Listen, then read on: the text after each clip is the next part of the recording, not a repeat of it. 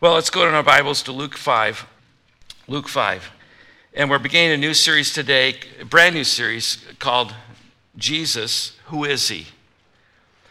He is the leading character of the best-selling book in all of human history, the Bible. If you knew that or not. He's the leading character and it's the best-selling book. He is on the cover of more magazines and he is in more forms of art, every form of art. And he has affected how we look at culture and language and time and space, as well as politics. He's the centerpiece of discussion.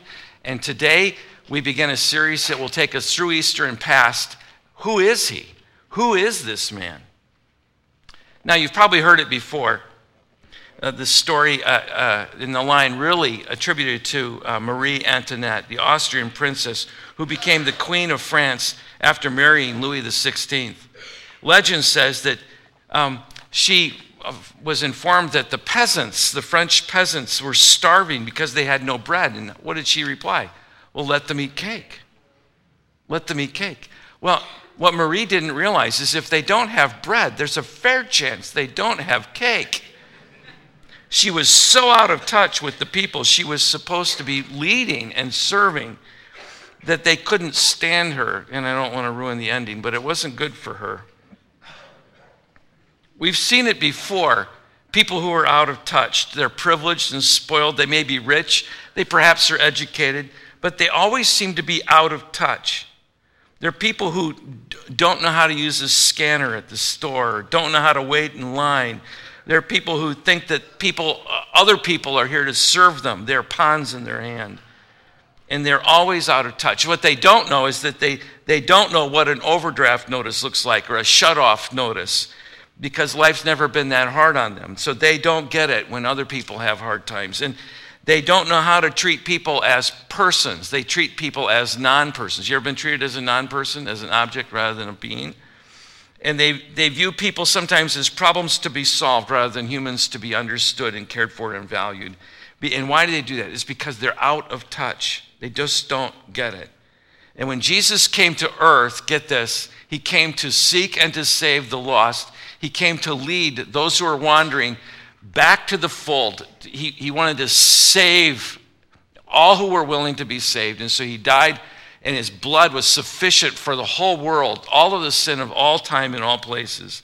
It is a grand agenda, but he was on a super agenda from heaven under the administration of the Father and through the power of the Holy Spirit. And this Jesus came to seek and to save the lost. It was a huge agenda, and in something so monumental, it'd be easy for this Savior to be clueless about so many other things because he was on such a big project. But that's not the way people described him. The impression he left after he left the earth, after he died for the sins of the people, and after he rose again, one writer would put it this way: for we don't have a high priest who is unable to sympathize or empathize with our weaknesses. In other words, our high priest gets it. He really gets it. He was one who was tempted in every way, and yet we find that he did not sin. He knows what it's like to work hard, and he knows what blisters feel like, and he knows what it is to have bills to pay. He knows what it's like to support a single mom because perhaps dad died early. He knows what it's like to face disappointment, rejection, betrayal, and grief, and he knows what it's like to be faced with the burden of sin. He knows. And so the Savior that I want to unveil for you today from Luke chapter 5 is you have a Savior who knows what it's like to be you. He is the Son of Man. He is able to identify with your sorrows and your suffering, as well as your moments of pleasure, your moments of happiness, and your successes. He gets it. He is the Son of Man. There are many illustrations, but Luke 5 does it perhaps the best. And so just take a couple of minutes, take a look at this clip, and then I'll come back.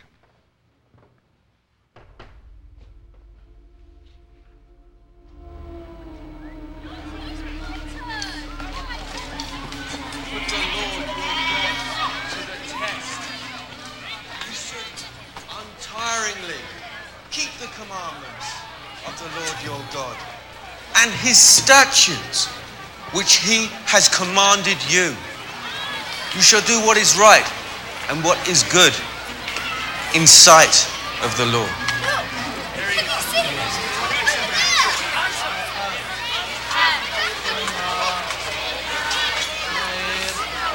So the Lord commanded us to observe all these statutes. It's Jesus!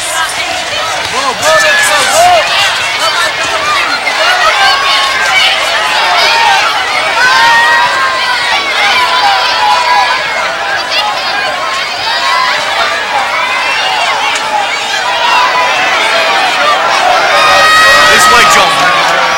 Keep everyone moving.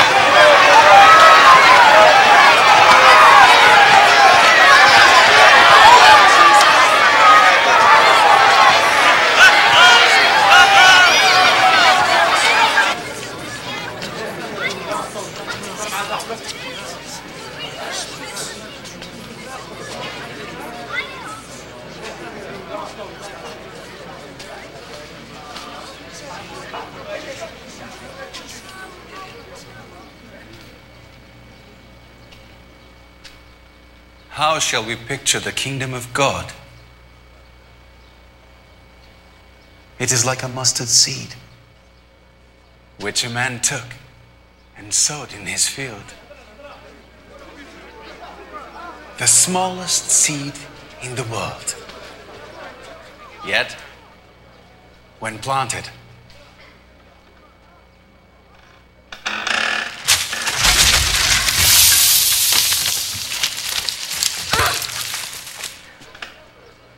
it grows up.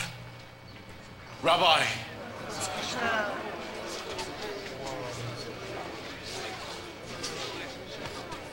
He's paralyzed.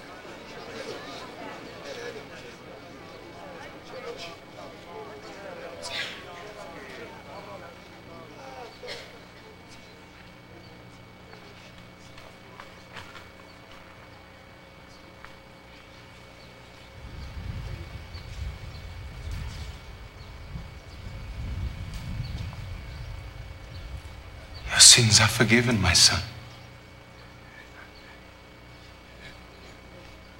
Did you hear that? He has forgiven his sins. I thought only God could do that. isn't that blasphemy? He knows. It is blasphemy. Is that your wish, my friend? Well, answer me. Tell me which is easier. To say his sins are forgiven, or say, get up and walk.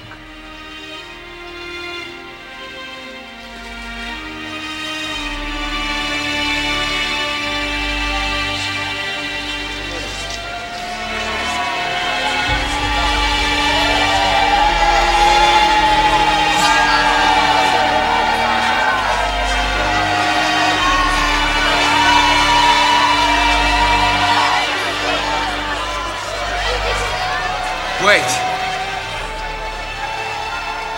The Son of Man has authority to forgive sin.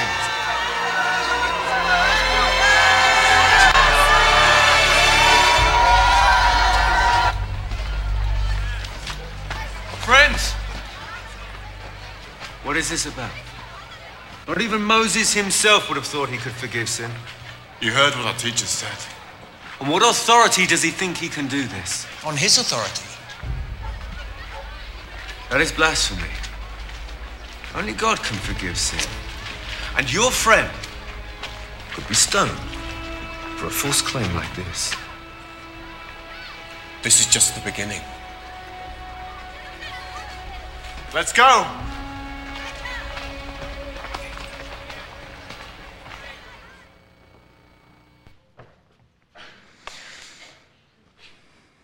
Luke 5, verse 17. One day Jesus was teaching, and the Pharisees and the teachers of the law were sitting there. They came from every village of Galilee and from Judea and Jerusalem, and the power of the Lord was with Jesus to heal the sick. Stop there. Pharisees, people who were prescribed and educated to keep the law and to teach people about the law. This goes back hundreds of years. Not new to them. What's new to them is that these leaders would come from Jerusalem, Judea. This is becoming a widespread following that Jesus now has. And as he comes with the power, and it's the Greek word is the word dunamis. It's our word for dynamo. In other words, he generates it. And he's not getting this from somewhere else.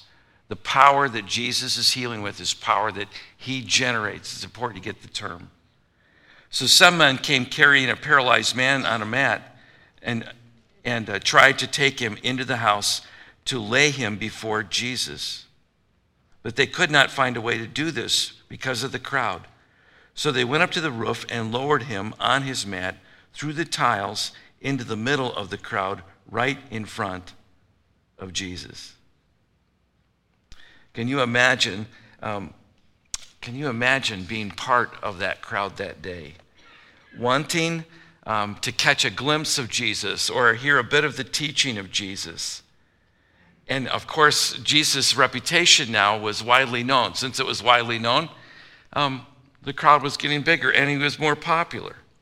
So they were mesmerized, not only by his teaching, but particularly by the miracles. So when one guy who can't get there because he's paralyzed says, "Guys, could you help me?" If you could just imagine it for a moment, his buddies say, "Well, we'll help you. We'll get you there." They get him there and the crowd's so big, we might as well go home. You ever done that before? Pull into the lot, there are no parking spots left. Let's just go home. But they loved their friends so much that they said, "No, there's got to be another way." And one of them says, "Let's go up on the roof." Verse 20, and when Jesus saw their faith, he said, "Friend, your sins are forgiven."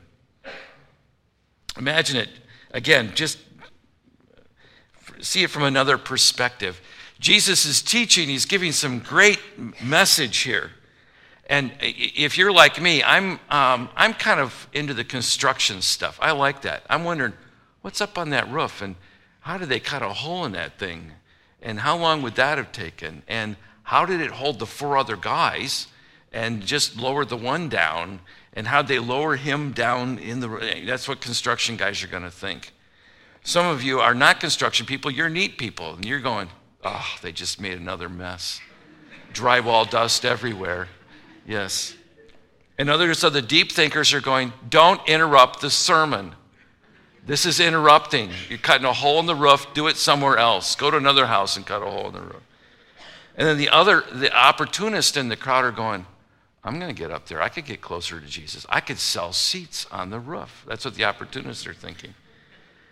And of course, there's a handful, because we're close to DC, there's a handful of regulators here. And you're all going, "I don't think that's the code." Yeah. And if you're arguing with me now, you are a regulator. That's what you are. "Oh yeah, that doesn't look safe, lowering a guy down on ropes. He was already paralyzed. There's not hardly a way you can hurt him anymore." And when Jesus saw, what's the next word?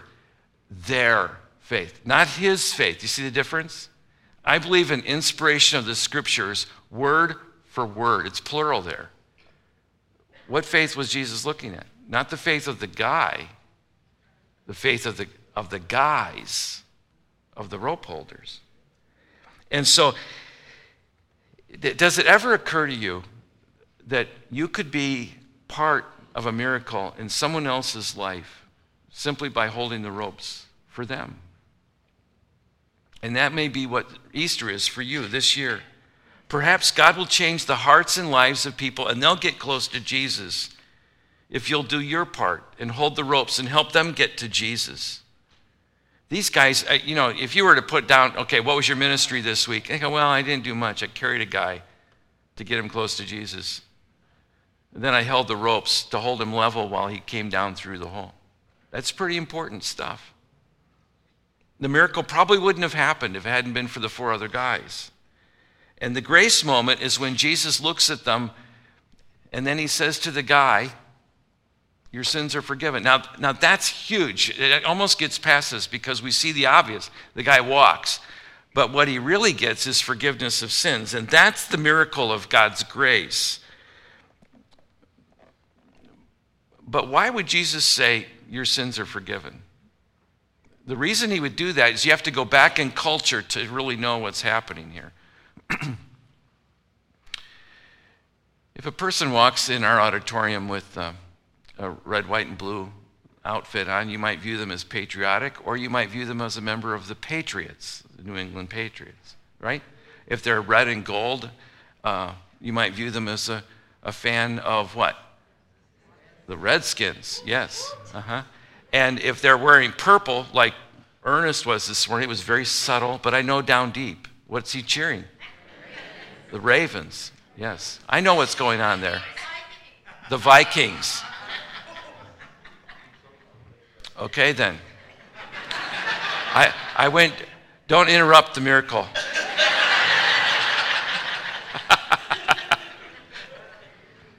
But you understand there's certain associational things.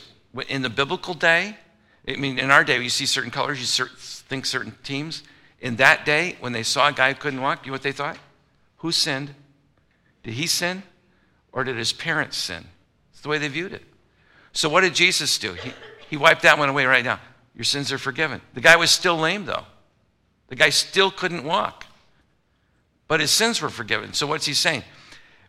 You know, you're not lame because of a sin issue. You're lame because you're lame. But you're lame so I can give you, God the Father in heaven, the glory. Hope you get this. Because now you're going to be part of an illustration. And you're going to benefit from it because you're going to get to walk. But the real benefit is they're going to get to see that I am the Son of Man. Okay? Now, which is easier for you to say? Because he knew what was on their hearts. Verse 21, teachers of the law began to think to themselves, who is this fellow that he speaks with blasphemy? Who can forgive sins but God alone? And Jesus knew what they were thinking. In this movie clip, they actually had to verbalize what they were thinking because it's hard to get all that out, you know, with just looks. But you ever been in a room where the person knows what you're thinking and then you deny it, and that's just proof that you really did think it? That's exactly what Jesus does. They can't even open their mouths. And Jesus goes, I knew you were going to say it, and here's the answer to that. The answer to that is, which is easier? For me to say forgiveness of sins, which you can't really see, is implied. You really don't know if his sins are forgiven or not. Or get up and walk. Verse 24. But I want you to know that the Son of Man has authority to forgive sins. To forgive sins. Get this. I want you to know that the Son of Man, this is the description of the one who cares. Get this? He's not saying the King of Kings. What's he saying? This is the Son of Man. This is the one who knows the sorrows and knows the human condition. Because anyone could say, your sins are forgiven, and it may not happen. It may, but it may not happen. But when you see the miracle, and he could have performed another miracle. Get this. He could have parted water. He could have said, let's go out to the river. I'll part the water like Moses did. Or let's pour water on an altar and I'll start a fire like Elijah did. And that would have been a miracle, okay? But what does he do? The Savior takes the guy in front of him and he does two things at the same time. He not only heals him and he proves that he's deity in the process, but he cares for him. I hope you get this. He could have performed any miracle, but the one in front of him is the one the guy needed. He didn't need an altar catching on fire, and he didn't need the river parted. What did he need? He needed to be able to walk. And so he said to the paralyzed guy, I tell you, take up your mat and go home. And immediately he stood up in front of them and took what he had been lying on, and he went home, and this is understatement, praising God. Can you imagine? You can imagine what dinner discussion was tonight? Can you imagine what that would be like? Everyone was amazed and gave thanks to God. They were filled with awe. The word awe here is the word for a spiritual kind of reverence and fear of Jesus. It was a combination at the same time. And they said, we have seen remarkable things. No one's going to believe this. And the guy rolls up his mat and he walks home praising God. People are amazed. And it's almost as if forgiveness takes a back seat. Why? Because it's not seen. But later that night, you can almost be sure that guy sitting at the dinner table with his wife and kids says, if he could do this with my legs, I'll bet he did forgive me. See? And that would lead you and me, if that were our experience, to a reverential kind of fear, what the Bible describes as awe. This is the first time in Luke's gospel that he will call the Savior the Son of Man. The Son of Man. And that's who Jesus is. But that's not the first time that term is used. Ezekiel will have used that term some 80 times. Daniel will as well. Luke himself, the physician, who addresses the physical caring attributes of Jesus more than any of the other three gospels, the other three gospels, he will use the phrase 23 times, leading us to believe, as some scholars would assert, this is Jesus' favorite title. This is the one Jesus liked, the Son of Man. It's used at least 82 times in the Gospels, telling us this is what Jesus emphasized. So when you hear the name Jesus or Jesus Christ, Jesus of Nazareth, you may think of him as Savior or King or coming King, and he's all those. But what does Jesus want you to know? He wants you to know he is the Savior, but he is the Savior who gets it, who understands, who empathizes with you in your sorrow, who knows your pain, who knows your struggle, and addresses that not just for heaven, but for here on earth. The implications are huge. The implications are that we have a human Savior, not a Savior that is distant, but this is important. We have a Savior who understands, because we need a Savior who is not only powerful enough to save, but we need a Savior who's human enough to empathize with us. But that's not all. We have a Savior who not only is human, we have a Savior who cares. No amount of miracles or authority would matter if Jesus didn't care. We might run and hide if you saw someone with that amount of power who didn't care or used it in a haphazard sort of way. No, he leads with this title, and he tells you and me, more than anything else, this is what I want to be known for. I am the Son of Man. I get what you're going through. Not only is he the Savior who is human and the one who cares, but thirdly, we have a Savior who meets our needs. And while he is here to forgive us of our sins, he doesn't leave us in our desperate state. He addresses the issues of our lives, and he helps us to prioritize them. So the application is really simple. I want to be like Jesus, and I think you do too. And if we're to be more like Jesus, what does that mean? The application's really basic. Number one, be human. Don't be so mechanical. Give yourself space to be human. Give other people space to be human. Don't demand of them a mechanical kind of flip, a turn of the switch. Give people room to emote, to think, to process, to change their minds. Those are all biblical things, by the way. But give people room. But then secondly, make caring the agenda. You see, we have to be the people who attend to people and care. Not just attend because we have to, but care. Why? Because Jesus cared. And if I want to be like Jesus, see, then the sermon isn't as important, or the thing that I do isn't as important. What's maybe more important are the people in the process. So give people room to be human and care. Caring becomes the agenda in life. And looking out for the needs of others becomes almost natural. That we enter into a situation and we strive to make it better. It means that we don't see people as an interruption. I was doing a study. I'm going to close here in a minute, but was doing a study in scriptures, and a scholar made some note that it seems every miracle that Jesus did, obviously not the case because not all the miracles are written and we don't have record of them all, and there could be a slant on every one that's a little different. Just like with this, quite frankly, it's hard to know exactly what happened, but we know enough to know this. It seems that every miracle that Jesus did was an interruption to what he was doing. Go back and read the stories of Jesus. And what you'll find is kids run up to him, and what do his disciples say? Get the kids away, get the kids away. Kids are the disease carriers of all diseases known to man are carried by preschoolers, right? Amen? Yeah, get them away. He's the Savior. He doesn't have time for sick leave, some of you are just now getting that. Oh, yeah. Oh, yeah. But just at the moment, you think, oh, this is an interruption. No, Jesus goes, oh, no.